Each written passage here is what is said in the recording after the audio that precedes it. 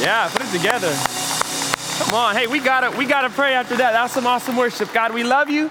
God, we thank you. God, we give today to you. I just pray that you can calm my nerves and let us all just have a good time learning from your word. We love you. We thank you. We pray all these things. In Jesus' name, everybody said, amen. Y'all be seated. Y'all be seated. Well, again, my name is Jordan Alpha.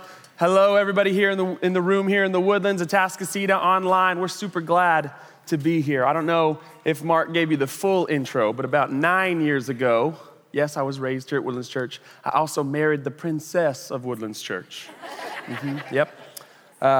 Megan Shook became Megan Alpha, right? And every now and again, Pastor Kerry gets a wild hair and lets me come up here and preach with you. Not on his head. He's very bald. I'm his son-in-law. I get to say that. You don't. It's fine. But I'm super glad. It's been such a fun time just growing up here at Woodlands Church and being a part of what we do here, which I believe is just church. And so I hope it's been a blessing to you here. If you're visiting, if this is your church home, I hope you have embraced what it means to be a church because I love it here. I have grown up here. Small thing about myself.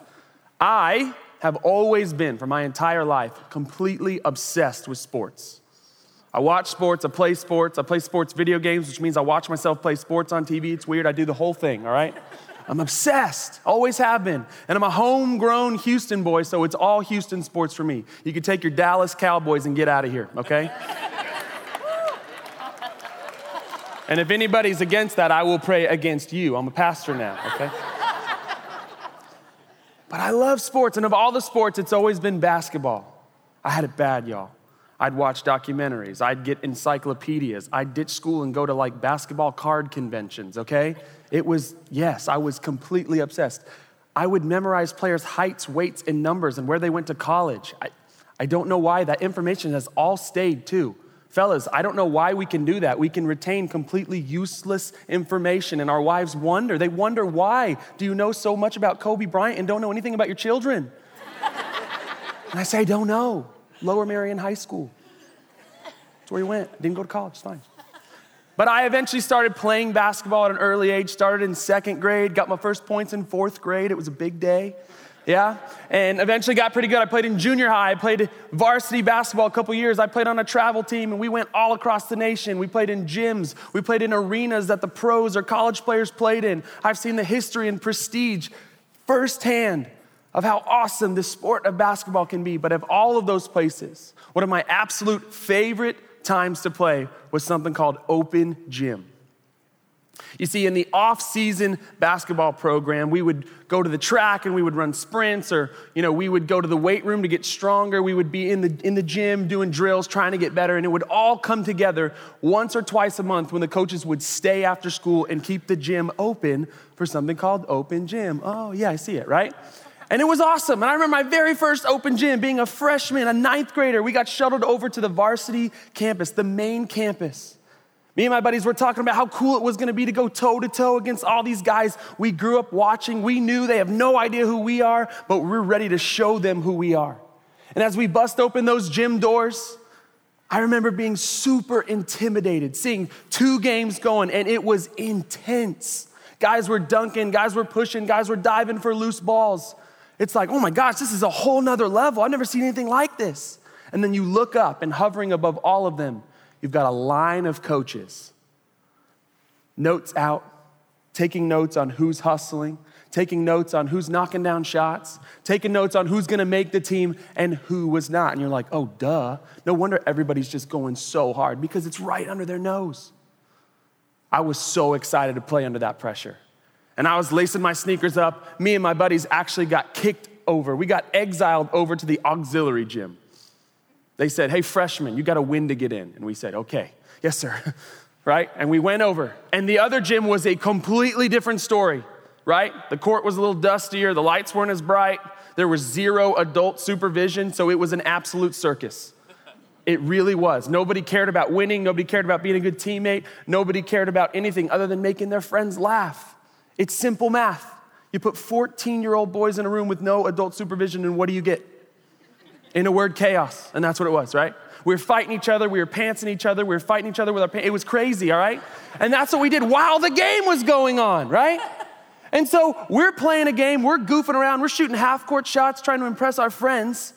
Meanwhile, a group of guys 1 year older than us come in and they are just destroying us. I mean, they're playing with just as much intensity and ferocity as everybody next door. And we are like, what is wrong with you? Chill out, bro. This is just fun. We're having a good time. Nothing. They just kept going. They just kept grinding. They just kept pushing us. They just destroyed us. Eventually, when our competitive juices started sinking back up, we started talking a little bit of smack, because that's what you do when you play basketball, right?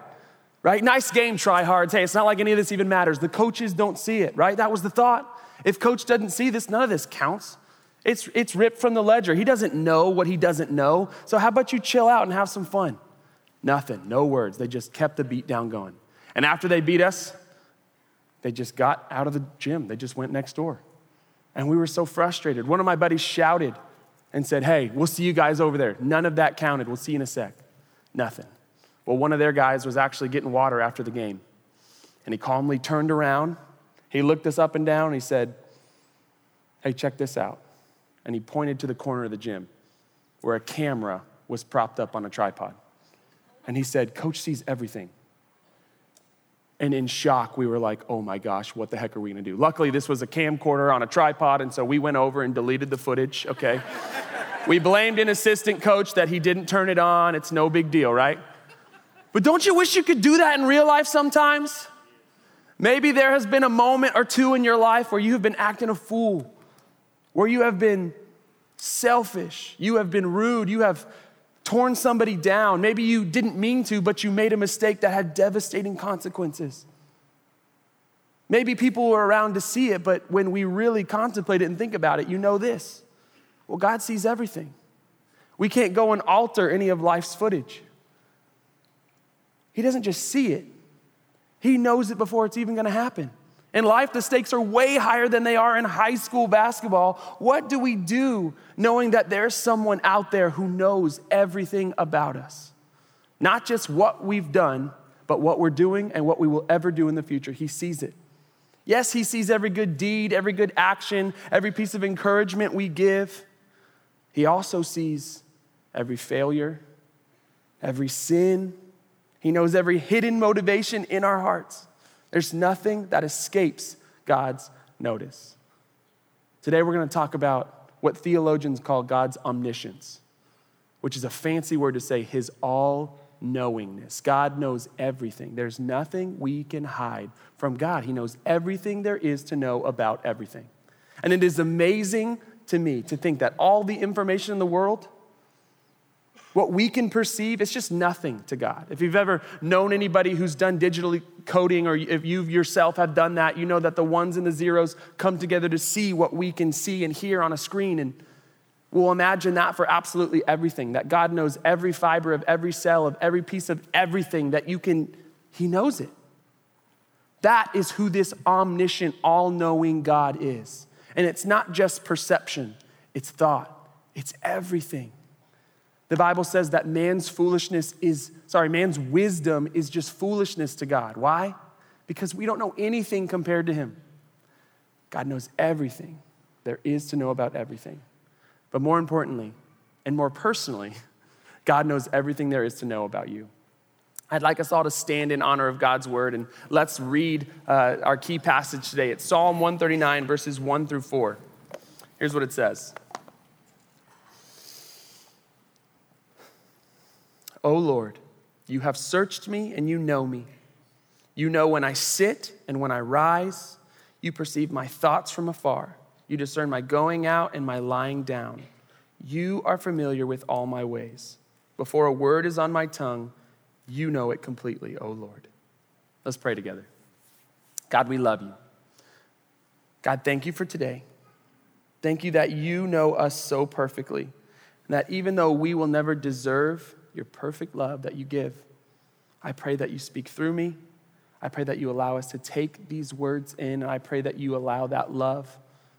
I pray that we can accept that today. I pray that you allow your words to transform our lives, God. We love you. We pray all these things in Jesus' name. Amen. You guys can be seated. Well, there's three things in this passage that I want to highlight. Three things about God's omniscience. There's so much in Scripture that we can see towards God's all-knowingness. But I love this passage, and I think if we pick it apart, we can see three distinct things. The first is this: He sees every action. It says, you know when I sit and when I rise. You perceive my thoughts from afar.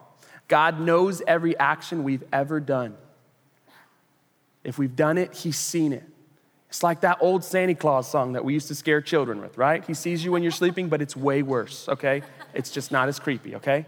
And you're thinking, probably if you're anything like me, it's like, whoa, there's things that I've done that I'm not too proud of. Seriously, God? Like, you see me in that and you still, how is that possible? Well, join the club. I'm right there with you. We are all in the same boat. We are broken. We have made mistakes, and he knows that about us. You can't hide from God. I've got three boys, three beautiful boys. I love them so much. My middle son's name is Rowan, and he is a chip off the old block in every way. He's literally just carbon copy mini-me. It's ridiculous. He is a three-nager right now, as we say. Which means if you hear about the terrible twos, they warn you about the terrible twos, but then the three-nager comes around and it's the terrible twos, but now they think they can talk better. They're working on it, but they just, they can't. You know what I mean? Love him. He's still trying to figure it out, right? In public, I'm a translator for my son. At all times, he will confidently and passionately walk up to anyone and everyone and just say, hey, you best tear my shoe, me fast. And I say, I'm so sorry, ma'am. He says that his shoes make him go fast. And she goes, oh, that's so great. He's so cute. And I say, yeah, I know. Why, son? Thank you. He literally makes friends everywhere. And I'm not like an extrovert or introvert. I'm an extra introvert, which means in public, I don't really like to do this whole thing. And I'm a pastor, which is an issue, and God's working on me, but it's fine. My son does it for me, okay? Which is a blessing and a curse. Anyways, we'll get into that later. If you see me in public, can you be the initiator? Just help me, that's my flesh. Anyways, I would love to see you. Rowan does this at all times. And for the longest time in public, and if you've got toddlers, you know that in public, the interactions, we try to be nice and cool. But for the longest time, his favorite word was no. And it's actually the only word that he really would ever use. And I would try to out Tetris him in my brain and be like, Rowan, you wanna go to bed? No. Do you wanna stay up all night? No. Got it, let's go.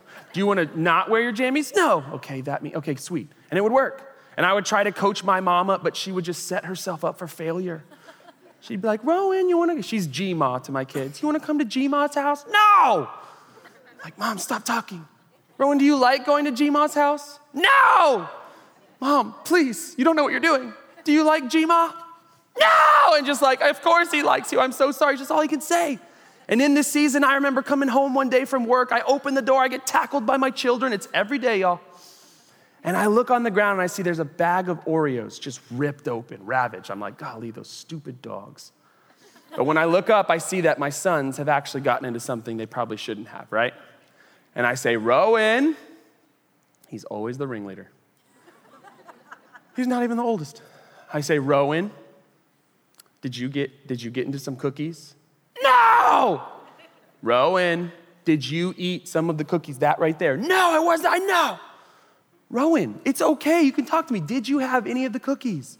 No, I didn't have any of the cookies. And the tantrum starts. He starts throwing stuff. He's going crazy. Well, look, this is who I was talking to in that moment.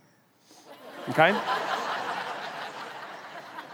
One very hard, right?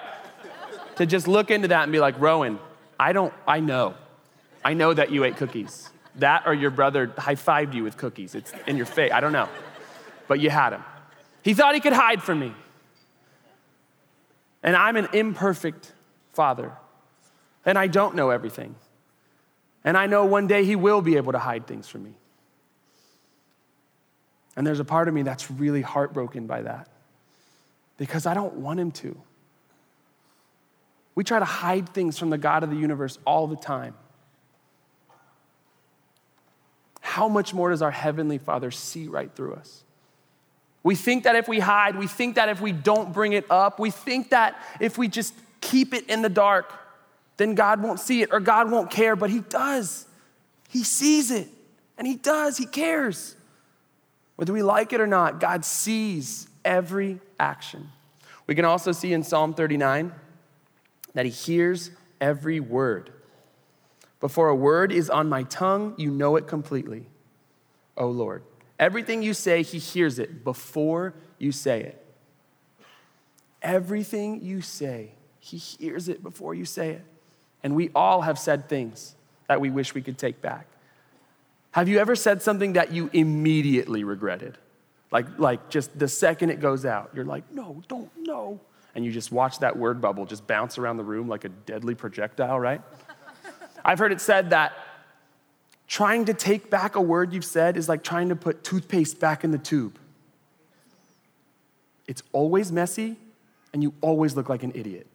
It just happens. You say something you regret, and then you try to recount your words. You say, no, I didn't mean it that way. And they're like, but you said it. They say there's truth behind every joke. And you're like, come, what is going on, right? We say this to our friends. We say this to our family, especially with our significant others. Words are dangerous, and sometimes we misuse them. Sometimes we abuse them. Every word that we've said that tears somebody down, every piece of criticism, once the juicy gossip starts getting shared, there's no way that we can take that back. There's no way that we can go and make it as if nobody ever heard it.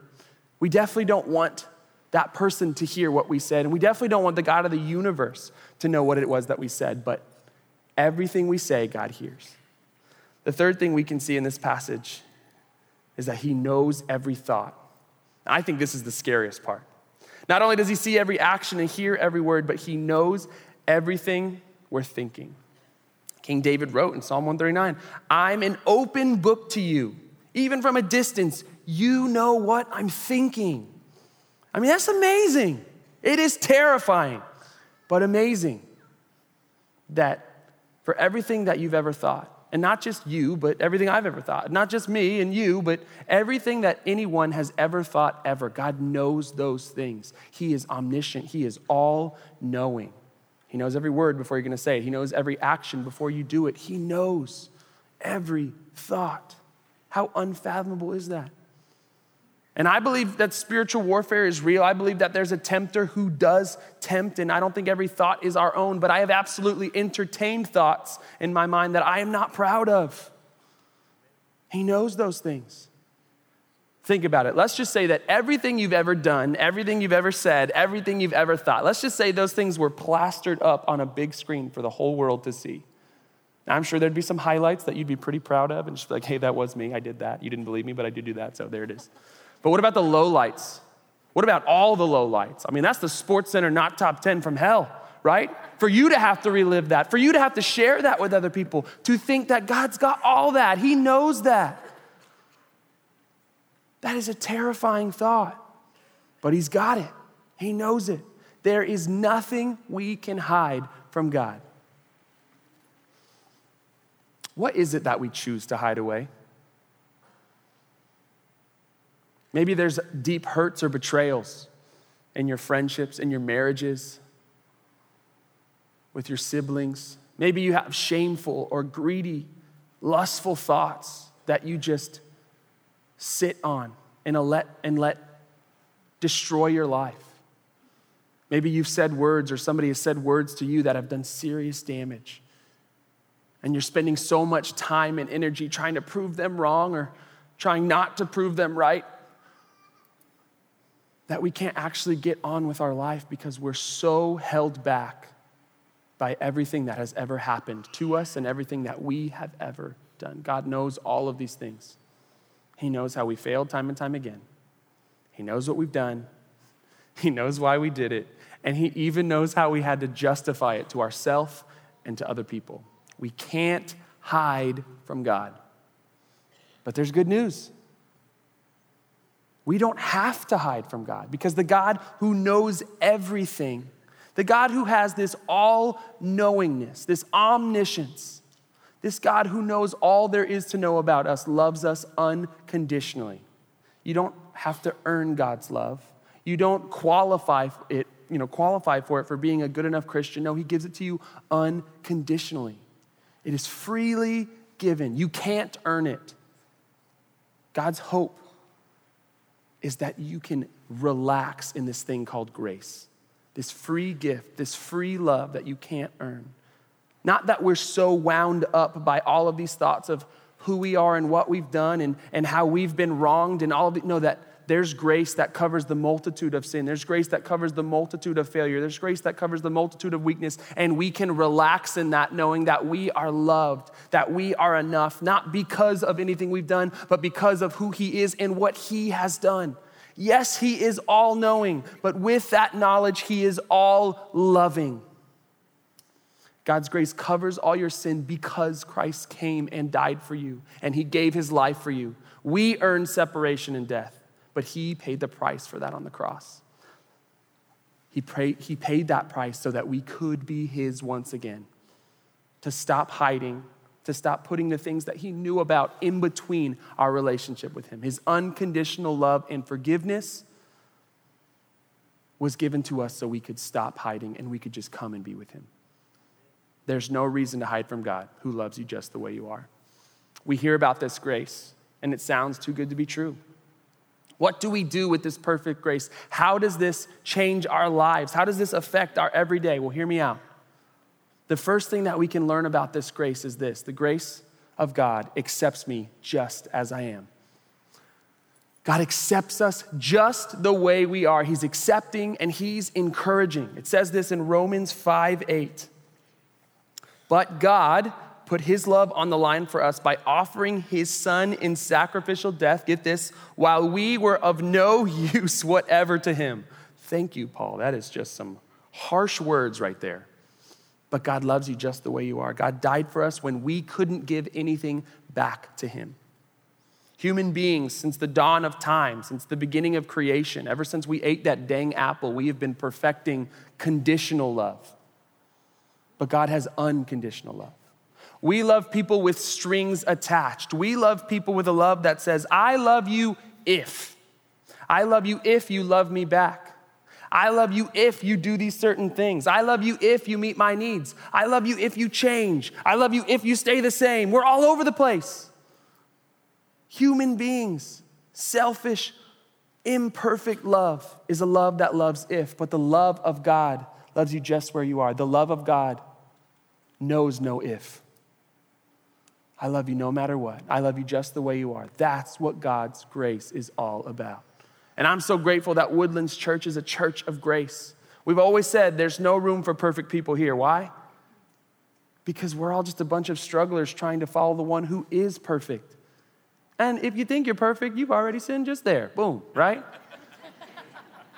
But no, we're broken. That's what church is. It's a bunch of broken people coming together to honor and worship a perfect God. There's nobody perfect. We need to admit that to ourselves. We need to know that about ourselves. We need to stop hiding our faults. Stop hiding our weaknesses. Embrace them. Not in a way that says, look at me, I can do anything. I'm the worst. Yay. But look at who God loves. If God can love me, then I know God can love you. That's how grace affects our life. We take these thoughts, we take these actions, we take these words, these failures that we've had, and we take them directly to Jesus Christ, who loves us just the way we are. And this is so cool. The Bible says, if I don't hide my sins, but I confess them, then he forgives me and he cleanses me from every wrong. I love a good if then in the Bible. That's a promise. Let's read it one more time, just like that. The Bible says, if I don't hide my sins, but I confess them, then he forgives me and he cleanses me from every wrong. What is the promise of God for you? Do you want to be cleansed from those wrongs? If we confess them, if we stop hiding. You don't have to hide. Why? Because he loves you just the way you are. What's the second thing that we see about grace? Grace gives us the power to change. Grace gives me the power to change. It says this in Philippians 2:13. For God is working in you, giving you the desire and the power to do what pleases him. When we come to Jesus Christ, he accepts us just the way we are, but he loves us too much to let us stay that way.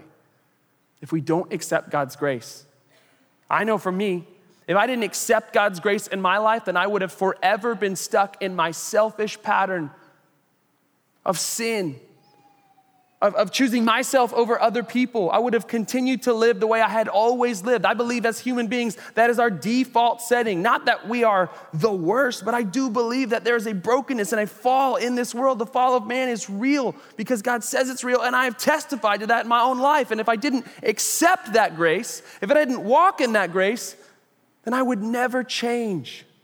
And it's not because, oh, Pastor Jordan, you're so disciplined and you're so spiritual. Heck no, techno. It's because of God's grace that I have seen subtle change in my life. I am just as broken as you are, people. You've probably already seen so. But we need God's grace to change. Somebody once told me that when you become a Christian, you can never successfully sin again. What do they mean by that? Well, when you let Jesus into your heart, you receive the Holy Spirit. And with the Holy Spirit brings conviction. God won't let you get away with your old selfish ways because he loves you too much. I love the way it is put in Hebrews 12:6 in the Message translation. I think this is so cool. Don't shrug off God's discipline, but don't be crushed by it either. It's the child he loves that he disciplines. The child he embraces, he also corrects. God loves you too much to keep you right where you are. It's because of grace that we are freely given the power to change. The Bible says God gives grace to the humble, but he opposes the proud. When I humble myself and I say, God, I need you to give me the power to change. I need you to give me the power to love. I need you to give me the power to do the things that you ask me to.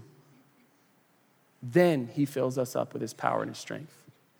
Christ found me in the middle of my mess. I know Christ found you in the middle of your mess. He did not say, you clean your act up and then maybe I'll love you. Clean your act up and then maybe I'll accept you. Clean your act up and then maybe you will be worthy for me to come and die for you. Maybe then I'll save you. No. While we were still in our mess, while we were still sinners, Christ reached down, he picked us up, he held us close, he forgave us. He has a love that says, I love you, you're my child. He finds us in our mess, he comes to us, but he doesn't just leave us there. He gets in our mess and he offers us his help out of it. Titus 2, verses 11 and 12. For the grace of God that brings salvation has appeared to all men. It teaches us to say no to ungodliness and world passions, to live self-controlled, upright, and godly lives in this present age. What is the scripture saying? It is the grace of God that teaches us. It is an experience. It's not the school of hard knocks. That's what we think. Oh, you've been a Christian for so long, therefore you don't sin anymore. No. It is how well do you cling to God's grace. It is how well do you embrace the fact that you are broken and lean on and support your life upon God's word and God's teaching and allow the Holy Spirit of God to be what changes you. When we are in the atmosphere of God's grace, in this atmosphere where we're totally accepted, we no longer have to be held hostage by fear and shame. We will gain a desire to change when we're in the atmosphere of grace. When someone is nitpicking you and criticizing you, does that make you want to change? That does nothing for me. It doesn't. And it absolutely does nothing for my wife. If anything, it makes us both want to just spite the other person and just be even worse, right? Get your foot off the table. You swing the other one on there too. You know what I mean? I don't know why, but it does. Husbands, wives, if you're constantly nagging at your mate, you know it doesn't work. One of my favoritely true statements, because the actual statement itself is ridiculous, because it never works. Have you ever told someone to calm down? What is the success rate on that? I'm thinking it's a wild 0. You know what I mean? But when someone is always just on your case, right? It doesn't make you want to change. That's not what God does. He brings encouragement. Encouragement is believing in someone and then showing them. Encouraging is dreaming with someone about who they are, about what they can be, where they can go, what you believe they can do. That's what God's grace did for me. He spoke promises over my life. He told me who I really was and where I was supposed to go in my life. And not that I had to be good enough to do it, but that he was going to show me. He was gonna provide for me. He was gonna give me everything I needed to do that. Grace accepts me as I am. Grace gives me the power to change. But there is a third thing. And this is something, church, that I'm so passionate about. This is a pillar in my life, something that has absolutely shifted everything that I do. Grace is what connects me with others. When I experience God's grace, it makes it a whole lot easier to extend grace to other people. I always say that my marriage is a testament to forgiveness and grace. Why? Because Megan and I have both failed each other so many times, but it's through God's grace that we have a closeness. Romans 15:7. Accept one another then, just as Christ accepted you, in order to bring praise to God. We're to accept each other just the way we are. In college, I was one of those guys who had way too many roommates, all right? In my 3.5 years in College Station, I had 9 different roommates. You know, we were just packing in like sardines to just save a buck on rent, okay? And though roomies would come and go, I was always under the same roof as my best friend, Chad. Him and I grew up together. We were raised in the student ministry here together, and we went through so many of life's journeys together. Side note, when I was proposing to Megan, before this, I had this wildly romantic idea, thank you God for giving me that, to have our close friends and our family write a letter to her, encouraging her, saying why she was so amazing and why they were so excited for this next season of life, all of these awesome things. And her friends and family did a great job. You know, they threw 1 or 2 pages together of heartfelt, encouraging words. It was wonderful. Her parents came back, 3 or 4 pages. I'm like, whoa, we get it. You're authors. That's awesome. Chad hands me a single-spaced, front and back, 10-page novel to my future bride-to-be, okay? I absolutely had to proofread this. On proofreading, I find out that pages 5 through 8 are completely unreadable due to tear stains, okay? What is going on here, fella? You know? But as I read it, as I dive in, I see that this is everything that Megan needs to know, to see that this guy's like a brother to me, that we have forged a deep bond. And I love him, but that was hard work. He knows because I'm super broken, and I know because he's probably even more broken. No offense, Chad.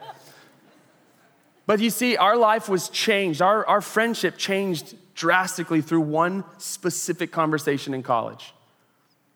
We were encouraged one weekend at church to go and, to extend grace towards other people, to know what God sees about us, and go and open up to someone, this whole thing, right? And we started to have a conversation. And in that conversation, we shared, I'm struggling with lust and pride, and school's super hard. And as we were going through this surface level conversation, we realized that God wasn't being honored by that. We weren't even getting any closer from that. If anything, we just were reminding them of things that we had said, in passing or in Bible studies, or subtle things here and there. It was nothing new. It was nothing real. It was nothing deep. So we talked about that. We decided, okay, fine, let's dive a little bit deeper. Not just to honor ourselves, but to honor God. If God has really put this on our hearts, then let's actually go for this. And so we did. And I would share and say, you know what? I am struggling with lust, but I've got an addiction to pornography. I don't go a day without looking at it. In college, it was wrecking my life. It was ruining my relationships. It was getting in the way of my relationship with Megan at the time. I struggle with pride and comparing myself to other people, physically, spiritually, and especially with Chad. I mean, he was my best friend. He's the person that I constantly compared myself to. We had that conversation, an impossible conversation. And every time I opened up just a little bit more, I felt myself wincing and just being ready to just be absolutely obliterated with rejection or hate or frustration or accusal, anything and everything. I was ready for it. I was so afraid of that, but we just kept diving deeper. Likewise, as he shared with me all of the stuff that he was really going with, I remember feeling nothing but just compassion, hurt, not from him, but for him, that my best friend in the world was carrying all this stuff, that he felt for the longest time that he couldn't share those things with me. By the end, we were rolling on the floor laughing. Why? because we had been freed from all of this stuff that had just been in the dark in our lives. No one had really seen us. No one except for God. And when God put it on our hearts to share that with someone, we were able to experience something that, as mind-blowing as this is what God experiences with us on a daily basis. And that is to be fully known, to be fully seen, and fully accepted. That is no small thing. What is so powerful about God's omniscience, about his all-knowingness? Yes, he knows absolutely everything there is to know about science and nature, and he created all. It's awesome. But those things are not as important to him as you are. Things don't go to heaven, people go to heaven, and God knows his people, and he knows every detail about you. He knows every hurt that you carry. Why? Because they're his hurts too, because he loves you. He has nothing but compassion for you. That is who God is. And when we accept that grace, when we know who we are in God's eyes, it allows us to see people that way. Not that they have to be good enough for us. We can stop offering them the conditional love that this world has to offer, and we can represent the God of the universe and offer an unconditional love that says, forget the ifs. I just love you. I just accept you. We share in the grace that was given to us. When you know that you are loved, you cannot by your own power, when you trust that you are loved, you cannot by your own power share the grace that God has given us. Then that grace allows us to love and connect with other people. This is a big deal right here, church. There is a huge difference between acceptance and approval. And we have to get this right. The church has a bad rep on this. Christians have been doing this poorly for a long time. There is a big difference between acceptance and approval. We are to accept everyone just the way they are. Why? Because that's the way Jesus accepted us. The Bible says while we were still in our sins, he accepted us. He didn't wait for us to clean up our act. He didn't wait for us to be perfect, to do everything just right. No, he loved us just the way we were. But he didn't have to approve of our sin to accept us. God did not condone our sins. He had to go to the cross for our sins. He had to die for our sins, an excruciatingly painful death. It isn't that he condones, it isn't that he approves of our sin, but he does accept us just the way we are. That is the love that we're supposed to share with the world. There's a verse in Romans, it's Romans 2:4. It's a verse that has changed my life. It's a verse that I say has wrecked my heart. Why? Because it talks about the word tolerance. Ugh, the worst. But it's kindness, it's patience, and it's tolerance. That is what won you over to Christ. That is what we are to offer to people. Kindness that puts other people's needs first. Tolerance that loves people enough to let them choose for themselves. And patience that never gives up on people. That's what God's grace is all about. And God's grace is life-changing. If we allow it to accept us just where we are, to change us with the power of Jesus, and connect us with other people, then we will be able to experience the peace that comes from being fully known and fully accepted by God. We get to experience intimacy with God, and we get to share that intimacy with other people. Hear me, whether they accept it or not. We are to love them just the way they are. I'll leave you with this. I've decided to call this my patent-pending 3-step test for choosing grace in your life. Are you ready? It's super easy. Number 1, get honest with God. Forgiveness is found when we bring our troubles to Jesus. 1 John 1:9. If we confess our sins, he is faithful and just and will forgive us our sins and purify us from all unrighteousness. You're not going to surprise God with what you have to bring to the table. He already knows. Step 2, get honest with yourself. This is difficult. It seems like it would be the easy one, but it's not. You might have to go back and you might have to stir up some old hurts. We have to admit our brokenness. We have to admit our faults. When we trust that we are acceptable, not by anything that we've earned, but by God's grace, then God will open our eyes to feel confident that Jesus has come to clean up our mess. He did so not because we deserved it, but because he just loves us. When we get that through our heads, we can be real with ourselves and with God. We can stop trying to be perfect or put up this perception that we're perfect, and we can just be present. Step 3, get honest with others. James 5:16 says this, therefore confess your sins to each other and pray for each other so that you may be healed. The prayer of a righteous person is powerful and effective. There is powerful in sharing our burdens with fellow believers. We don't need their forgiveness for our salvation. Now, that comes only through confession to God, through getting real with God. That is where our salvation is found. But God uses it. What did James 5 say? We can find healing. We can find victory over our sin when we allow other people in. We can have accountability. We give authority in our life to other people to say, look, when I'm by myself, I choose wrong. I need God's help and I need your help. Will you pray with me? Will you hold me accountable on this thing? Here's my phone. I hate looking at these things that I want to look at all the time, but I'm broken. Can you put some passcodes and restrictions on there? I got to tell you, y'all, I'm a pastor. I'm a father of 3. And at 9:30 every night, my smartphone becomes a dumb phone because I need that. My wife loves me enough to know that I have a broken, fallen flesh, that I have a history with lust, a history with a porn addiction, and I need that help.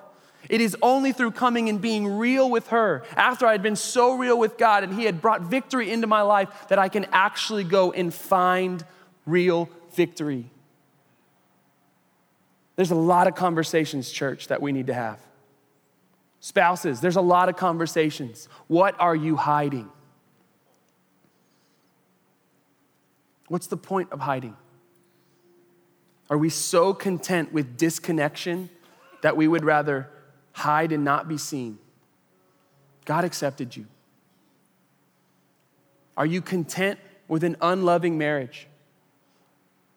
Are you content with marriages that in the marriage bed that it does nothing for your relationship? Are we going there? Yeah, we're going there. Because it's important to God that you can experience this intimacy, but that experience only comes from an intimacy that comes from being real. First with God, then with ourselves, and then with other people, but only when you can accept just how acceptable you are in God's eyes. Parents, are you content with your kids not being able to tell you what's going on in their lives? I know that's not all on you, but what they need is grace from you. Yes, they're gonna mess up, just like you have. When we can get real and accept our kids for who they are. We don't have to condone or approve of everything that they do, but to accept them and to show them and offer them the grace that you've been shown, that's when victory is had. That's when they can start living out the dream that God has put on your heart for them. Woodlands Church, I'm passionate about this because it has changed my life drastically. You know, after service, we're gonna have a pretty cool time, a time of prayer. And I encourage you and invite you to all go out into the lobby. We were gonna go to the cross fountains, but it's like 175 degrees outside, so we'll keep it in the AC. Atascocita, this is for you too. Our prayer teams will be ready for you. Online, click that pray button and connect. We want to pray with you. Let's connect. Hear me. This is no small encouragement. Chains will be broken today. Are you tired of hiding? Stop hiding. Go get real with God. Be real with yourself. Let's pray. If God can accept you, we can too. We're here to receive you. We're here to love you. We are here to pray with you. Stop hiding and let's get real. Let's get real with God, the God who already knows everything. If you can accept that you're acceptable, then we can do it. There's power in bringing what was once hidden into the light. So let your light shine, Woodlands Church. That is my hope. That is my prayer. That is how we do church. I don't want you to just come here and just be a consumer of church, to just be a warm body in a seat. I want you to be known here. I want you to feel accepted here. I want you to be a part of what we believe is a family here. And I know it's a big church, but that means if we get it right, then we can make a huge difference and an impact in a community that needs it so bad. Woodlands Church, we can do this. Not by our own power, but by the grace that God has given us. We can be a part of this, but it starts with us. We have to be real. So let's go pray. Live in the light because the reward is great. And some of you need to hear that today, that the reward is great. You've been doing a great job of this. You've been living in the grace that God has given you. You've been sharing that grace with other people and they're not seeing it. Well, God does. I know that it can be so draining to love people unconditionally in a world that just doesn't get it. God sees you and he will reward you. It's just like Mark said in the offering. We're storing up our treasure in heaven because that is when it will all come together perfectly. We get to see glimpses here and now. We get to be the difference, not by our own power, but by the power of a God who loves us so much. He will fill you up. It is by his grace. That is what he wants to use to motivate us and inspire us to keep on keeping on. Remember to cling to God's grace. We need it just as much as everybody else. Well, church, I love you, and this is such an honor. I would love to pray. But before that, let's go into our last passage. It says this in Colossians 3, 23 and 24. Whatever you do, work at it with all your heart, as working for the Lord, not human masters, since you know that you will receive an inheritance from the Lord as a reward. It is the Lord Christ you are serving. Let's pray. Thank you, Jesus, for your grace. It's difficult for us to accept it at times, God, but we do. At least we make every effort we can. God, that you love us not because of anything we've ever done, God, but you love us despite of so many things. God, you love us just the way we are. That is so hard to accept, God, but we do. We accept that you love us, that you see us, that you know us. God, I thank you for your grace. I thank you that you give us the power to change through your grace. I pray over everyone within the sound of my voice that we are inspired by this grace. We are inspired to stop hiding from you. We are inspired to spend more time with you. We acknowledge just how little we know about your perfect love. Teach us more. Grant us the discipline. Grant us the energy, God, the confidence to go and to dive into your word and to learn about you more and to be seen and to see you, God. That's what we long for. Continue to change us with your power. Draw us closer together as a community. We love you, Jesus. And we pray all these things in Jesus' name. Amen. Thanks, church. Hey, church. Thanks for listening to the Woodlands Church with Carrie Shook podcast. By listening, we hope that you're encouraged wherever you are. If you haven't already, we'd love for you to subscribe to our podcast so that you can get the latest messages each week. For more information on Woodlands Church, check out the description for a link to our website and how to connect with us. We hope you have a great week.